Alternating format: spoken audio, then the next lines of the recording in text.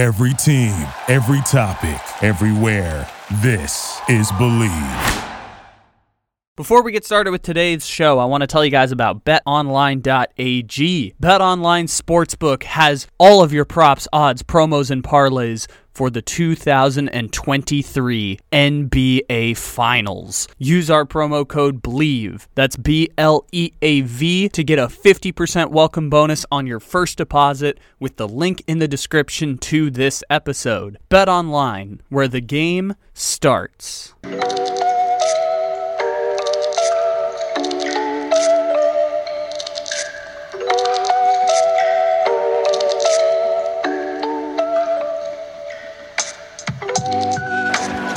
Scoring team in the league and the last team to make it into the Eastern Conference playoffs. They lost only after they had won 3 straight games to start this series. So it was a game 7. They stand eye to eye with history, and they did not blink. The Heat are going to the NBA Finals. What a win on the road. 3rd win in this series for the Heat in Miami. It'll be the Heat and the Western Conference champion Denver Nuggets. Good morning, good evening, good afternoon, or good night. However, whenever you may be listening, thank you for stopping into another fantabulous episode of the Take It Easy podcast, live on the Believe Podcast Network. Except it isn't live because it is, as always, a podcast. Welcome, everybody. The Boston Celtic downfall. I don't understand why the Boston Celtics losing just always tickles me. Just that entire second half of that game, just like tickling me the whole way through. God, I just couldn't believe it. This is the Take It Easy podcast. We're coming to you live after Game 7 between the Miami Heat and the Boston Celtics. Wow, the Celtics lost. I feel like I've just been laughing for an hour straight. I don't know why the Celtics getting beat down in a Game 7 just tickled me the way it did. I think it always feels good when a Boston team loses because they care so much, and I'm a sports anarchist. Just having Morgan from Australia feel that pain, having our friend Cam from DSD feel that pain, having our friend Juju Talk Sports feel that pain of getting the break speed off at home in a Game 7. You were down 3-0. The entire pregame on TNT, on all these networks, was leading up to them culminating this with a victory. Vegas had not just Celtics as a 7.5-point favorite, they were hedging heavy on the Celtics. Vegas was taking heavy bets on the Miami Heat, thinking the Celtics would blow the doors off Miami, thinking that Boston would win that game. And Vegas took a bloodbath. Celtics fans took a bloodbath. Miami walks out as champions of the Eastern Conference, beat the brakes off the Boston Celtics. The Celtics started the game 0 for 12 from the field, or from the 3-point line. First possession of the game, Jason Tatum rolls his ankle and is never quite the same since. Jaylen Brown throws up 20 shots, finishes with 18 points. Derek White at one point tried to storm them back with a 15-7 run where Derek White had 10 of the points for the Celtics. And in the end, it just didn't matter because the Miami Heat whooped the ass of the Boston Celtics. The whole ass got whooped. In the third quarter, Jimmy Butler and Caleb Martin, the dynamic 1-2 punch. Nevada's Mountain West Caleb Martin, the Mountain West's own Caleb Martin, wins the Eastern Conference Finals MVP, carries the Miami Heat with Jimmy Butler past the Boston Celtics and a defensive effort that will live on for ages. Bam Adebayo was 1 for 6 from the field. In the first half, he was 1 for 4, and he still was the highest plus-minus on the Miami Heat in the first half. Defensively came through. Celtics couldn't hit shots. I was waiting for that Celtic run where they just start burying three-pointer after three-pointer, a 20-5 run or a 18-3 run. I was waiting for it to happen, and it just never came through. Gabe Vincent hit a three-pointer in the first half.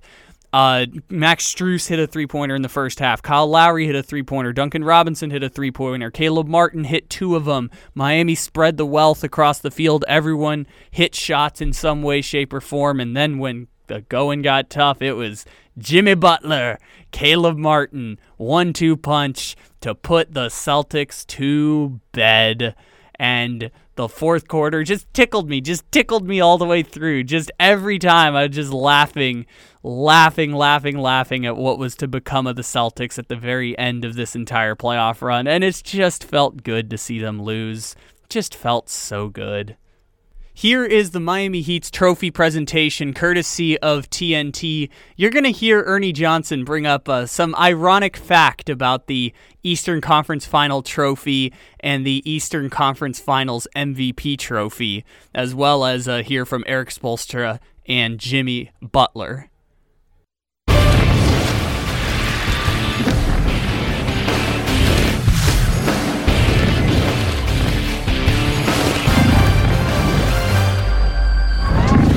Fans, now for the presentation of the Bob Cousy Trophy to the 2022-23 NBA Conference Champions and the Larry Bird Trophy to the 2023 NBA Eastern Conference Finals Most Valuable Player. Please welcome TNT's Ernie Johnson. All right, thank you very much. A best of 7 that went the distance, and I know that the TD Garden is emptying out, and there's a lot of disappointment for the home team here, but we are here to congratulate the Eastern Conference champions. So we do have 2 pieces of hardware, and they're named for Boston Celtic legends, and the irony is not lost on me, believe me. Bob Cousy Trophy for the champions of the Eastern Conference first, and then the Larry Bird Trophy to the MVP of the Eastern Conference Finals, and I think you all recognize the man who was going to do the honors. This is Alonzo Mourning. This is the... Thank you. That's a proud moment for our franchise. It gives me great pleasure to present the 2023 Eastern Conference Championship Trophy to your Miami Heat. It's the Bob Cousy Trophy to the Heat.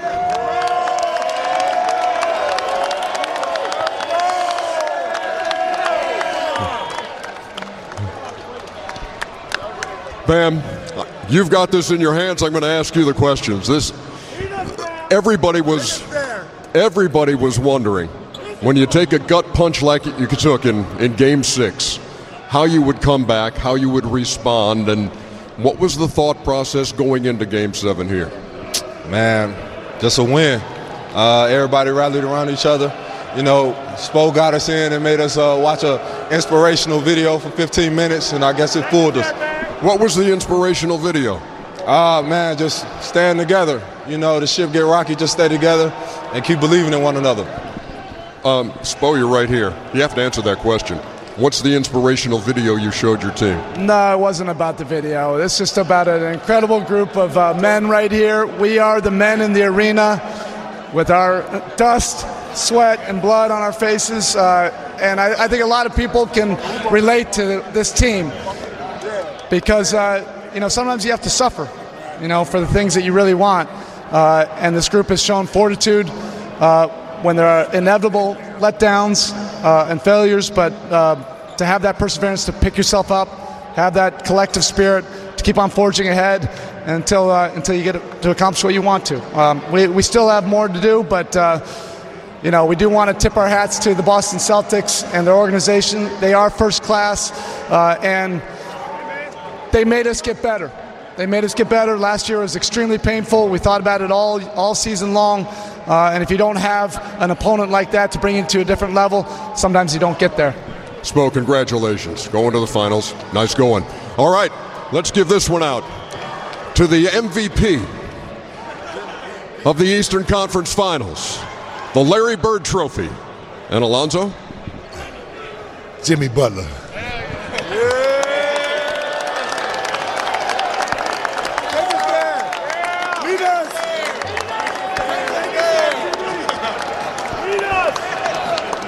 You know, Jimmy, late in our telecast tonight, in the fourth quarter, they replayed a clip from last year after the Eastern Conference Finals when you said a year from now we're going to be back, we're going to be in the same position, and we're going to get it done. How did you know that?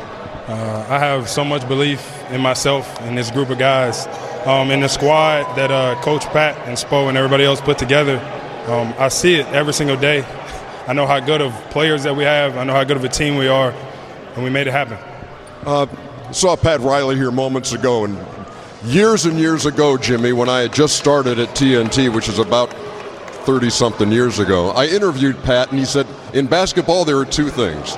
There's winning and there's misery. And you've experienced both now in 48 hours. How did you come back from Game 6?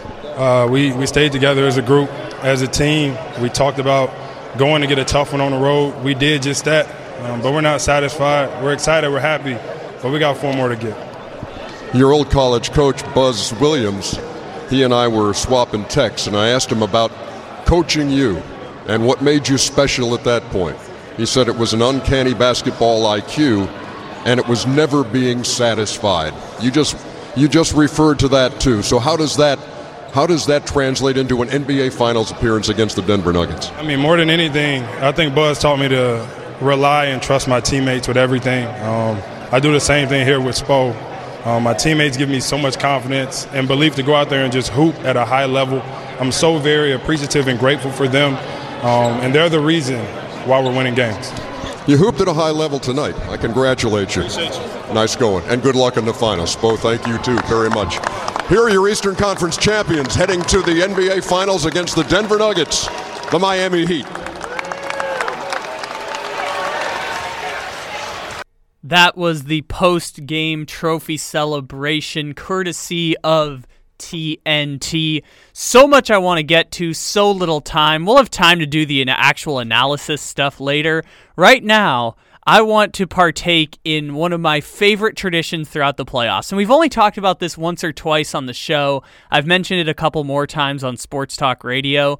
One of my favorite activities during the playoffs is listening to passive-aggressive Joe Mazzulla after the Celtics lose. Because goddamn Joe Mazzulla, maybe he hasn't had enough media training. I'm surprised this has gone underreported. That man is so passive-aggressive when his team loses, when his team is down, when he gets questioned about things that seem obvious. Even the coach speak stuff talks around it. Like when Michael Malone gives those comments that go viral, he's very good at talking around the stuff that's actually inflammatory until he hits you with the one quotable comment. Joe Mazzulla, it's like every time it's passive-aggressive and you can't keep up with it. Here is passive-aggressive Joe Mazzulla's final press conference for the season. I just want to share all of it with you guys, just so you can get a taste of passive-aggressive Joe Mazzulla that I've been enjoying as a sports radio producer going through sound for the past 5 to 6 months. Passive-aggressive Joe Mazzulla is just wonderful. It's one of the best I've been a part of. The guys cared. They gave it everything they had. It's the most important thing to take from this. Obviously, we didn't achieve our goal. We didn't win, which was our goal. So we failed in that regard. But it's not because the guys didn't have a sense of togetherness, character, and just who they are as people. Joe, to your left. Game 6, you guys shot 20% from 3 but found a way to win. What was missing today to overcome that where your favorite part of the offense, the one you rely on, didn't pull through? Yeah. I thought they made shots. We weren't as efficient in transition. Just thought we just didn't play well. That just didn't play well. Yeah. And I know just fresh off going to the locker room and talking to the guys, but what's the message to them if you talk to them at all after? Like I said, just I love them, and they need to know. When we were down 3-0, the thing was, how do we want to be defined? And I thought they showed a lot of character by even getting to this point. Joe, obviously, in a situation like this, there's a tendency to kind of look back at missed opportunities. Do you look back at maybe a game 2, and do you look back with any regret at some of the things you could have done to win earlier, rather than put yourself in this situation? No.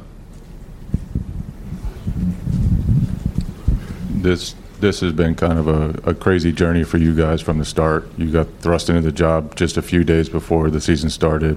How do you reflect, or how will you reflect once you step away from this a little bit, about this experience and this team?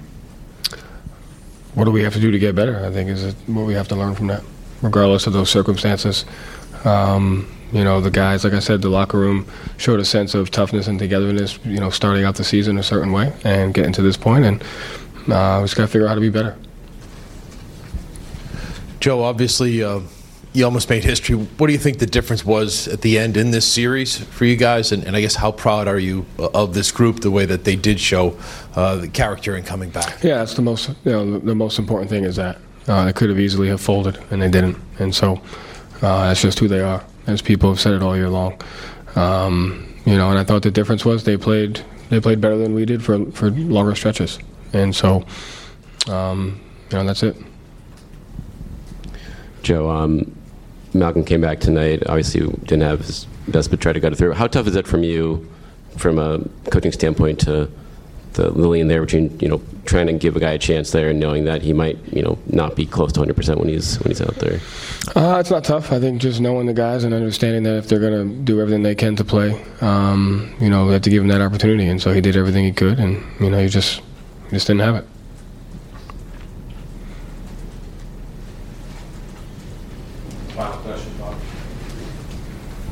Yeah, Joe,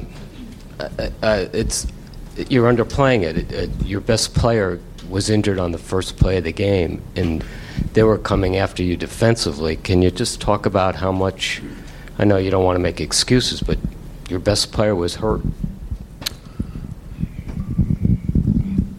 What do you want me to say? You answered it for me. They played well. The Heat played better than we did, and that's it. Credit to them. We didn't play well tonight. Thank you, Joe. Thank you. My favorite line of the entire Joe Mazzulla press conference to end his season, and what might end up being his last press conference as head coach of the Boston Celtics, capping off a beautiful year and a beautiful postseason of passive-aggressive comments. I think my favorite part of that playoff run my favorite part, there were a couple other really good quotes, but my favorite part of that end-of-season press conference is when they ask him a question that involves, obviously there's no excuses, but, your best player got hurt on the first play of the game, and he hit him with the, well, what do you want me to say? What do you want me to say? He also just responded to one of the questions with a no, and that was it. Just the most passive-aggressive dude. Just, whew, Joe Mazzulla was feeling spicy. We got so much to get to, such little time. Here is Inside the NBA, breaking down the game with their highlight reel. It's always good, entertaining. They're talking over. You don't really need to see the highlights to kind of know what's going on. Courtesy of TNT. Movement, Ernie. And Butler, 4-3, knocks it down. Double-digit lead on the road for the Heat. Butler again. He had no hesitation in his game today. And Ernie, you hit tough shots when you take great shots. When you take a plethora of good shots, you're able to hit a tough shot. Butler weaving into the paint for a couple. The lead, 14. This game is pretty much over. Derek White. Even though he made that, that's a tough shot, man. So they were down 11. Can you get it into single digits? I was so proud of Derek White. He was the only one out there fighting tonight. Not fighting, he's the only one making the right decisions. Yeah, but he actually went to the basket sometimes, something you don't see from the Celtics. Look at here. There's another example. Yeah, go to the basket. Feel free. You can shoot layups, guys. Mix it up. And now an 8-point game, under 5 minutes to play in the third. And here go the guy right here, man. I was shocked when you said Jimmy Butler. No disrespect to Jimmy Butler, but this guy should have been the MVP. He was shooting that thing like Abdul Rauf out there today. Look at this, man. They're going to be calling him Mr. Martin at the bank soon. No doubt. And they better stand up when you walk in. And when you walk in the bank, you better not be sitting down, bank manager. But he going to get paid. 13-point game. Butler again. Again, I said this the other day, when you're a great player and you acknowledge you have a bad game, you never want to have two bad games in a row. Jimmy stepped up tonight for his team. And they're loving it at the viewing party at Kaseya Center down there in South Florida. And then everything falling down the stretch. Well, the house is on fire at this point. The first 3 minutes of the game, I looked over at Kenny and you, Ernie, and I was going, uh-oh, it didn't look good. And the Miami Heat. Impressive win. That was an impressive shot. It was. It's a season-low 84 for the Celtics, and it comes in Game 7. Under the circumstances, Ernie, of the Eastern Conference Finals. That might be, that goes up there with that loss in terms of heroic efforts. Yes. After what happened, that's very hard as an athlete to do. You know what it reminded me of? Number one, they didn't win the game. When Ray Allen hit that three, I said, man, there's no way the Spurs can be up for Game 7. And because the pop and the leaders they had, they lost, but they came out. But they were in it, yeah. Yes, but tonight, let's give Coach Spo a lot of credit and Jimmy a lot of credit because the two leaders set the tone. And, man, that was impressive. Meantime, season ends for the Boston Celtics. It's still an unblemished record when you're up 3-0. Now it's 151-0. Again, courtesy of Inside the NBA. Man, the way that went down was kind of crazy. I mean, we're talking about the Miami Heat in that game winning from start to finish. The Boston Celtics had their worst quarter of the season in the first quarter. Started the game 0 for 12. They were 0 for 10 in the third. 0 for 10 from 3 in the first quarter. And the Miami Heat, while they weren't incredibly efficient on offense, Caleb Martin and Jimmy Butler were the go-to 1-2 guys. And Bam Adebayo, while he was not anything on offense, like I said, he was 1 for 4 in the first half, had 4 points, picked up 3 fouls in the first half, and was still a plus 15 because Caleb Martin filled the offensive void, and Bam Adebayo continued to be the focal point of everything they did on offense. And when Bam Adebayo went to the bench, Jimmy Butler stayed on the floor. Caleb Martin moved to the 5 and guarded, usually it would be Al Horford, because they didn't leave Robert Williams on the floor to mismatch Caleb Martin, because that would be a defensive liability if they're going to play 5 out and a small lineup for Miami. It kept Robert Williams off the floor, but they would put Caleb Martin at the 5, Jimmy at the 4, and then have Strus, Vincent, and Kyle Lowry, or they would have Kyle Lowry, Duncan Robinson, and Max Strus, and a small lineup. There was no Cody Zeller. There was no Kevin Love. That was the defensive adjustment that Eric Spoelstra made, switched up the lineups a couple times in the series, and I thought that was interesting that, again, even though Bam Adebayo 1 for 4 in the first half, 4 points, 3 fouls, and was still a plus 15, the best on the team for the Miami Heat. And then by the time we got into garbage time in the third quarter, in the fourth quarter, he had some more buckets, but I know he started the game 1 for 6. Let's listen in to Malcolm Brogdon of the Boston Celtics postgame talking about the torn tendon in his arm that kept him out for one of the games of the series, and he played through it admirably in Game 7, talking about that, and the personnel decisions looking forward for the Boston Celtics. Again, Malcolm Brogdon at the podium postgame. Used to be a team with a defensive identity. You guys haven't really found that identity all year, and so you make the comeback off your defense. Then tonight you're hurt, JT's hurt. You guys can't really seem to run consistent half-court offense. Can't get stops. So why do you think that identity once again kind of vanished, and how big of an issue was that for this team this year? It was the issue. I think this was a team in last year that prided themselves on defense. I think defense was their calling card, and this year offense was our calling card, and I don't think you win championships, with a better offense than you have a defense. I think pretty much we were the best offensive team in the league for sure. Depth, You can talk about the ways we can score, our versatility on offense, really 1 through 7, 1 through 8. But defensively, I thought we have the versatility. I thought we have the talent defensively. But, on any given night, we would just, let go of the rope and have a lot of breakdowns on that end. And then you guys were so focused on trying to create transition threes and find cross matches. So when you guys weren't getting in transition, you have the stagnation like you have tonight. What are the things you guys could have done from running more plays or just having more coherent idea of what you wanted to get to that could have made that problem better? We talk all the time about ball movement and player movement and sort of having a free-flowing offense and trusting each other. And when we're not playing well offensively and shots aren't falling, I think we lose trust. I think that's how the game works. But I think we lose trust, and it shows. And then we have more breakdowns on defense because we're not making shots, because we stop moving the ball. Then defensively, it shows as well.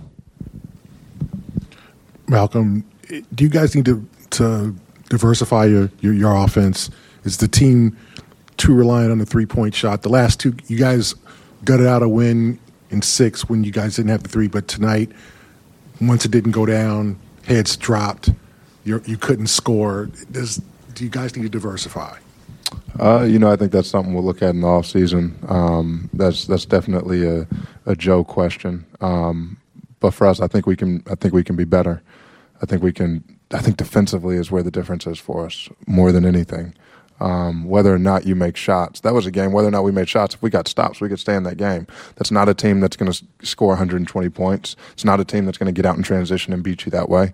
They're going to slow the game down and play in the half court. So if we can get stops, that's a game we can stay in even if we're not making shots. But the fact of the matter is we didn't get stops, so that ultimately was the death of us. Malcolm, as you reflect on this series, is there frustration with Game 7? Do you think back about the first 3 games? Kind of what's your upshot, in the moment? What do you mean upshot? Well, do you get frustrated? You got into this position and had to, given what happened in the first 3 games, or more frustrated with the outcome? Obviously, fresh here in Game 7. It's all around frustrating. The hole we put ourselves in, it's hard. No one's climbed out of that hole. And it was the same tonight. We couldn't climb out of the hole we created. I thought we showed how resilient we were, how good of a team we actually are, climbing out of it partially. But not being able to finish it on your home floor, that's super disappointing.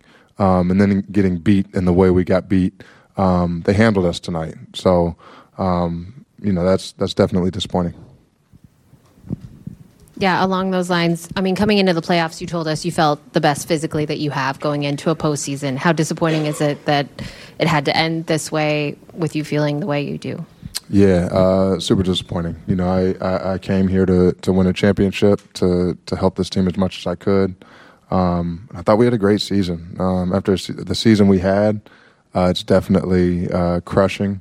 And for me personally, I do feel great. My body feels great. I just have this tear in my arm, which is unfortunate, but it's part of the game. And I tried to battle through it. JT tried to battle through a sprained ankle, literally on the first play of the game. So, and there are guys on the Heat that are battling through stuff. So it's this is how the game is. Sometimes the ball doesn't roll your way, but we'll regroup and we'll be back next year. Malcolm, everybody talks about how great this locker room is. You've been around. You know how rare it is to get a great locker room. How can you, I guess guarantee might not be the best word, but how can you carry that over and make sure that the locker room is the same next year? Because year to year that's hard to maintain. It's a culture thing. I think top down, I think the locker room has to be diversified. I think it has to have role guys that are willing to play their role, that are willing to sacrifice. It has to have your stars that are willing to be humble and that are willing to sacrifice at times. And then it has to have your leaders like Al Horford. And it's hard to build a locker room like that, to construct a roster like that. And we have it. As far as it being the same next year, we got to keep the same culture and the same, sort of identity within the locker room. But as far as personnel, that's not the player's decision. So all we can control is who will be back and who's in that locker room, and replicating that feel and that camaraderie that we had this year. Malcolm Brogdon chatting it up post-game. I think it's interesting to think about where the Celtics go from here. Because, if Miami loses, it's pretty obvious where their next moves are because Max Strus is a free agent, Gabe Vincent is a free agent. They maybe move around Duncan Robinson's contract to accommodate bringing one or both of them back. And it's a little bit more complex and complicated with Boston. I know the Jaylen Brown Supermax extension is going to be a topic of conversation going forward. All that stuff is wild and wacky and interesting. Last thing I want to mention on the Celtics before we hear from Eric Spoelstra and Jimmy Butler at the press conferences to close out the show. This was Inside the NBA at halftime, breaking down the Boston Celtic performance, and specifically Charles Barkley had some thoughts on the Boston Celtics. Caleb Martin, man, what a series he's had. 14.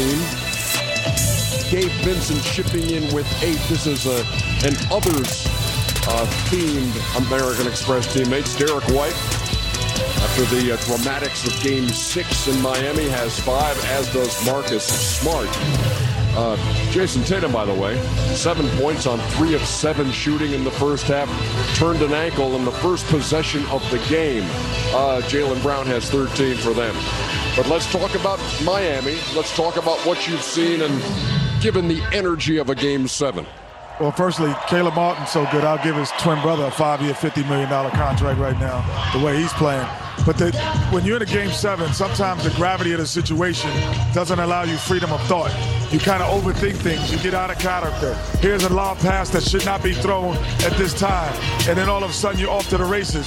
But if you notice the Miami Heat, they settle down. They find the correct guy. That's a wide open shot, and he knocks it down. Again, the Heat, great freedom of thought. They're not out of character. We don't like the pick and roll. Kyle Lowry didn't force it. Now he says, okay, you step back, I'll make you pay. He hits a shot that's uncomfortable and not uncharacteristic. And now, if you overplay Duncan Robinson, he says, I move to the basket. I don't just stand on the perimeter. They have had great energy, great freedom of thought. They're driving on the highway, making the correct change of lanes every single time. Meantime, Jimmy Butler, first half. Give me your impressions of what he's been able to do. He's got 11. I thought he was good, but I got to say something, man. Watching these dumbass Celtics play making my head hurt. Ernie, let me tell you something. Glad I asked you about Jimmy Butler. I know that, but I can't let it go, man. I know. If you just come to the game and say, we're just going to jack up threes, and if we win, we're going to win. If we miss them, we're going to lose. They're 4 for 21. They probably, I forget what they were last game. 7 for 35. It's so bad to watch them play. There's no ball movement. There's no body movement. And it's just frustrating watching a team with this much talent just play stupid. Yeah, they missed their first 12 threes. Is that the entire story on the Boston side? What else you got, Shaq? Yeah, you would think after the buzzer beater, Game 7, don't let us win, and them getting ready to make history, they would come out and play a little bit better. But Chuck, you're right. They're just jacking up threes, just playing bad basketball. Again, they're having trouble with the Miami Heat zone. And listen, they just sit out there and they just shoot threes right there. Tough shot, tough pass right there. You got a guy rotate to you. But again, if I'm shooting 0 for 10, I got to put my head down, go to the lane, and take a higher percentage shot. You're right, Chuck. They're just jacking up threes. And listen, Game 7, first quarter, you cannot be 0 for 10 and expect to make history. And the thing that's crazy about it, there you go, perfect right there. And Ernie, the thing that's bad about it, I know today's NBA, you have to shoot threes. But there's a difference between good threes and bad threes. Everybody, Clay and Steph are the 2 greatest shooters ever lived. And for some reason, every fool in the NBA think now they have to just jack up threes all night. And you know what? If you're making them, that's fine. But the Celtics, there's never any body movement or ball movement. And it's frustrating watching them play. Yeah, but we talked about the Celtics and the frustration, but on the Miami side, the three-point shots are in rhythm. I don't know if you've ever seen an NBA guy work out in the summer. Those are the shots that they're practicing. The way they're running to the rim, running to the spot is very similar to a workout. And so they're in rhythm. Those are the shots that those guys have been practicing their whole lives. And to me, that's been the difference. 8 out of 16 from deep for Miami. Boston, 4 out of 21. Fast break points, 12-2 in favor of Miami. The Heat have come here to Boston, trying to take Game 7 and move on to the NBA Finals, trying to keep history from being made. And so far, 52-41. Again, that sound is courtesy of TNT. We'll break down more Boston Celtics talk as the week goes along. Probably do a eulogy at some point, bring Morgan from Australia on the show. Juju Talk Sports might come on. All of it is interesting and fascinating and winding. But for now, let's listen in to the Miami Heat. And first off, here is Erik Spoelstra post-game at the press conference. A lot of interesting stuff here. So if you've enjoyed passive-aggressive Joe Mazzulla, if you've enjoyed Malcolm Brogdon, if you've enjoyed the Inside the NBA analysis, here's some Miami Heat press conferences with Erik Spoelstra. Immediately followed up by Jimmy Butler. We tip our hat to the Celtics organization. They are first class. Pat feels a certain way about Boston, so I make sure that everybody feels a certain way about Boston. That's part of my job as the caretaker. With that said, there's great respect for them as competitors, and they are first class. You look across the way, just in terms of their ownership group and Brad and Joe and his coaching staff, they're good people, and they're a class organization. And what happened last year, obviously was on our mind, and it drove us this year. And that's what you always hope for competition, that it can drive you to a higher level. And I think that's what you saw in this series this year, to be able to have to overcome a lot of stuff. And in terms of answering your question, I think probably people can relate to this team. Their life is hard. Professional sports is just kind of a reflection sometimes of life, that things don't always go your way, and the inevitable setbacks happen, and it's how you deal with a lot of different ways that it can go. It can sap your spirit. It can take a team down for whatever reason. With this group, it's steeled us and made us closer, made us tougher, and these are lessons that, hopefully we can pass along to our children, that you can develop this fortitude. And sometimes you have to suffer, for the things that you want. And Game 6, the only thing, that we could do is sometimes you have to laugh at the things that make you cry. We did so many things right. I think from a metric standpoint, we did everything the best that we did all of the playoffs. Our defensive activity numbers, our rotations, the extra efforts, the pursuits on the offensive glass, 5 turnovers. We felt like we did all the right things. We had our, season high numbers of attacks, and then to come up short, that could puncture a team spirit. But instead, that just drove us to more resolve to try to get the job done. I definitely noticed it after the Atlanta game, the next day in the film session, how badly this team wanted to keep this season going. And then I felt the exact same way yesterday when we met after our flight. Everybody got to get everything out of their system from the night before, and then we just focused on rallying around each other and focusing on the next task. And we have some incredible competitors in that locker room. They love the challenge. They love putting themselves out there in front of everybody, open to criticism, open to everything, but to compete for it. And that's a beautiful thing. We know we have more work to do, but damn, is this hard. It is hard. It's hard business, and it's hard to survive 3 rounds just to get to that final round. We're extremely grateful for that. We're not even going to think about this next round until we get to Denver. And I wanted everybody to acknowledge just how difficult it is, and to enjoy this moment. It's the longer you're around in this business, you realize the harder and harder it is to do something like this. It's a special group. So we'll definitely take this, and it's poetic justice, to be able to get it on this court, tough environment. We'll celebrate a little bit tonight, on that plane to Denver, and then we'll get on to that next challenge. Caleb came very, very close to winning the conference finals MVP, just Yeah. a couple of votes. Just to put it simply, what did he mean, and especially his offense mean to you in the series? It's been amazing. If you're a real competitor and it's in your soul, and that's what Caleb is. He's a competitor.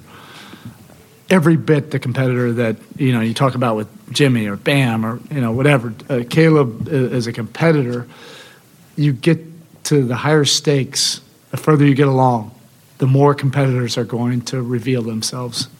Game sevens or get to the conference finals, it's not for everybody in this association. Otherwise, more players, more teams would do it. You have to be wired a little bit differently.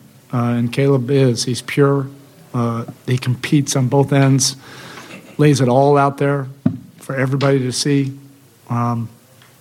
He's accepted different roles, but we needed him to be more of a player. With Tyler and Vic out, we've needed more offense. Quite frankly, we've needed more guys like Gabe and Caleb to show how much they've improved with their player development. But he has so much respect in that locker room, just because how hard he competes. It's like his last breath on every single possession, and I love the guy for that. Spo, you obviously have a roster full of competitors, but specific to Jimmy, we see what he does on the floor. But off the floor, how would you describe the belief he's instilled within the rest of the group? You have to have, a guy that you can hold on to. Particularly in those moments of truth. And I've said this before, there's no way to quantify the confidence that he can instill in everybody. And, Jimmy's never had to apologize. I don't want him to ever apologize for who he is and how he approaches competition. It's intense. It's not for everybody, and we're not for everybody. That's why we think it's like an incredible marriage. We never judge him on that. He doesn't judge us for how crazy we get. It's the same language, but the confidence level that he can create for everybody on the roster is incredible. I've almost never seen anything like it, but I have. But he's special, because he does it on both ends of the court. He can play 48 if you need him to. And then he just has a way also that, he has a hard edge, and he's gnarly, but he knows how to have a soft touch just to give somebody some confidence at the right times. That's a special gift that he has. In the moments after Game 6, how did you consider how to play it to your team, how to present what needed to happen to your team? I didn't. Those are probably just raw emotions. I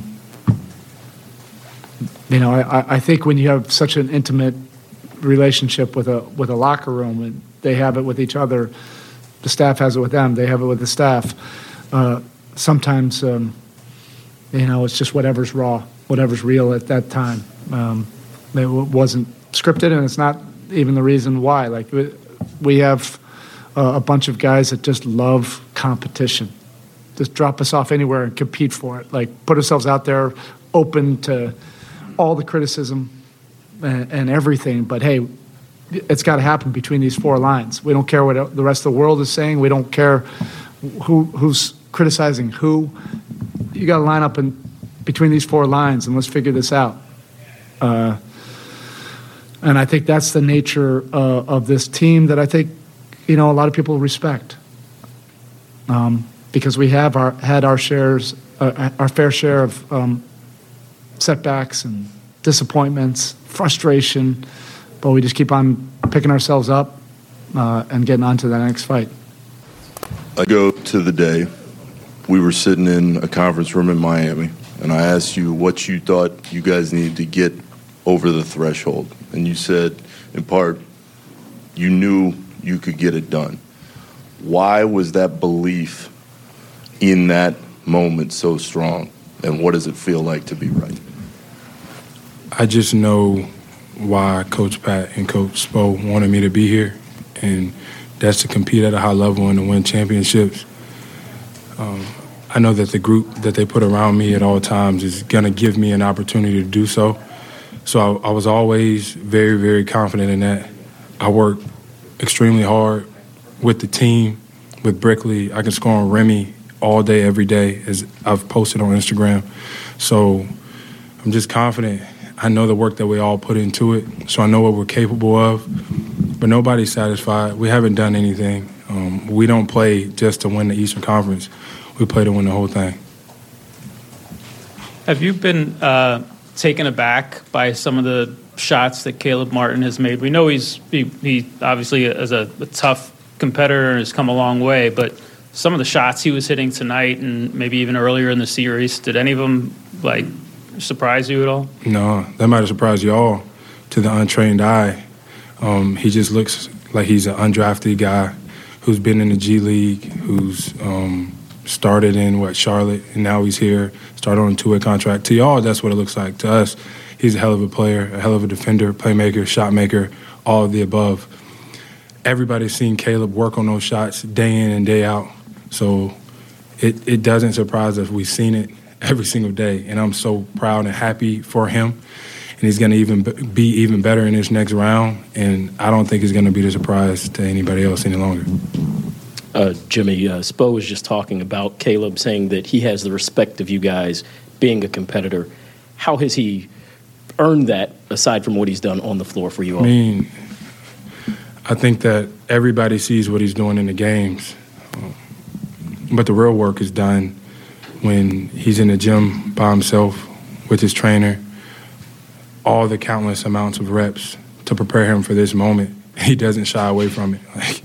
So many guys on our roster, they never shy away from the big moment. We love them for that. We want them to continue to be that. And he's been huge for us. He really has been. He's kept us in the game. He's won us some games on both sides of the floor. If he ain't showed y'all now, he's going to be in this league for a long time. Caleb is part of this, but this is the third game in this series where you guys shot 50% from three. What can you say about obviously you made some threes too, but the other guys on the team stepping up and just with incredible shot making throughout the series? Yeah, you want some freak boy stuff over here, man. We just, we stay with it. We stay the course, shoot the open shots, stay confident. Even when they're not going in, you got to take them. You got to take the right ones. Every one that everybody takes, everybody thinks it's going in. And then if you get that same shot, the next possession down, you got to take it again because we all think it's going in. Everybody's confidence is so high. We got to believe that we can do something incredibly special.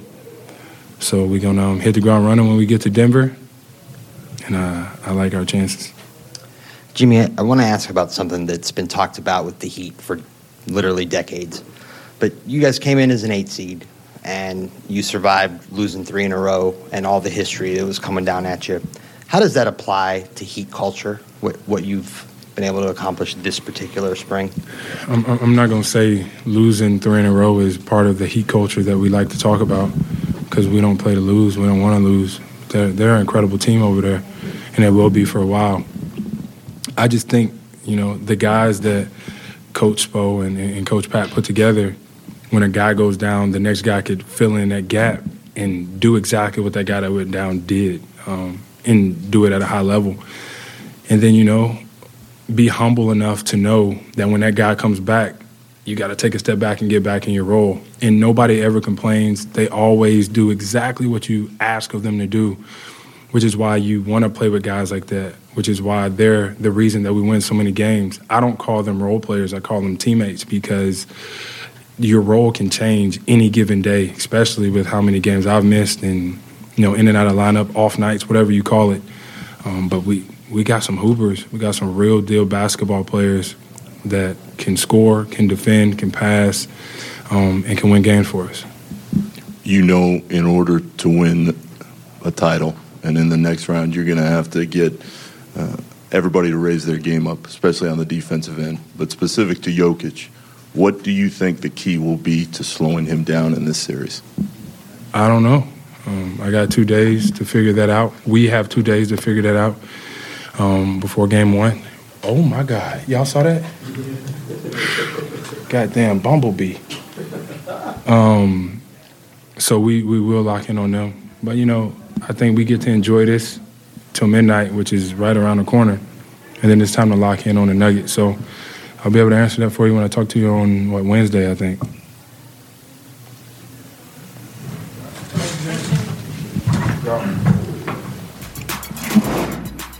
Ladies and gentlemen, thank you for stopping in here to the Take It Easy podcast. A wild and crazy Game 7, and we wanted to do something a little different on the post-game show here today. Make sure to leave a 5-star review, a download. All of your support is greatly appreciated, and we appreciate all of you who continue to stop in and support this show. We'll have 3 more episodes coming at you this week, Wednesday, Thursday, Friday. Friday's episode will be a Game 1 post-game for the NBA Finals. We'll talk to you again tomorrow, and in the meantime, take it easy. Thank you for listening to Believe. You can show support to your host by subscribing to the show and giving us a 5-star rating on your preferred platform. Check us out at Believe.com and search for BLEAV on YouTube.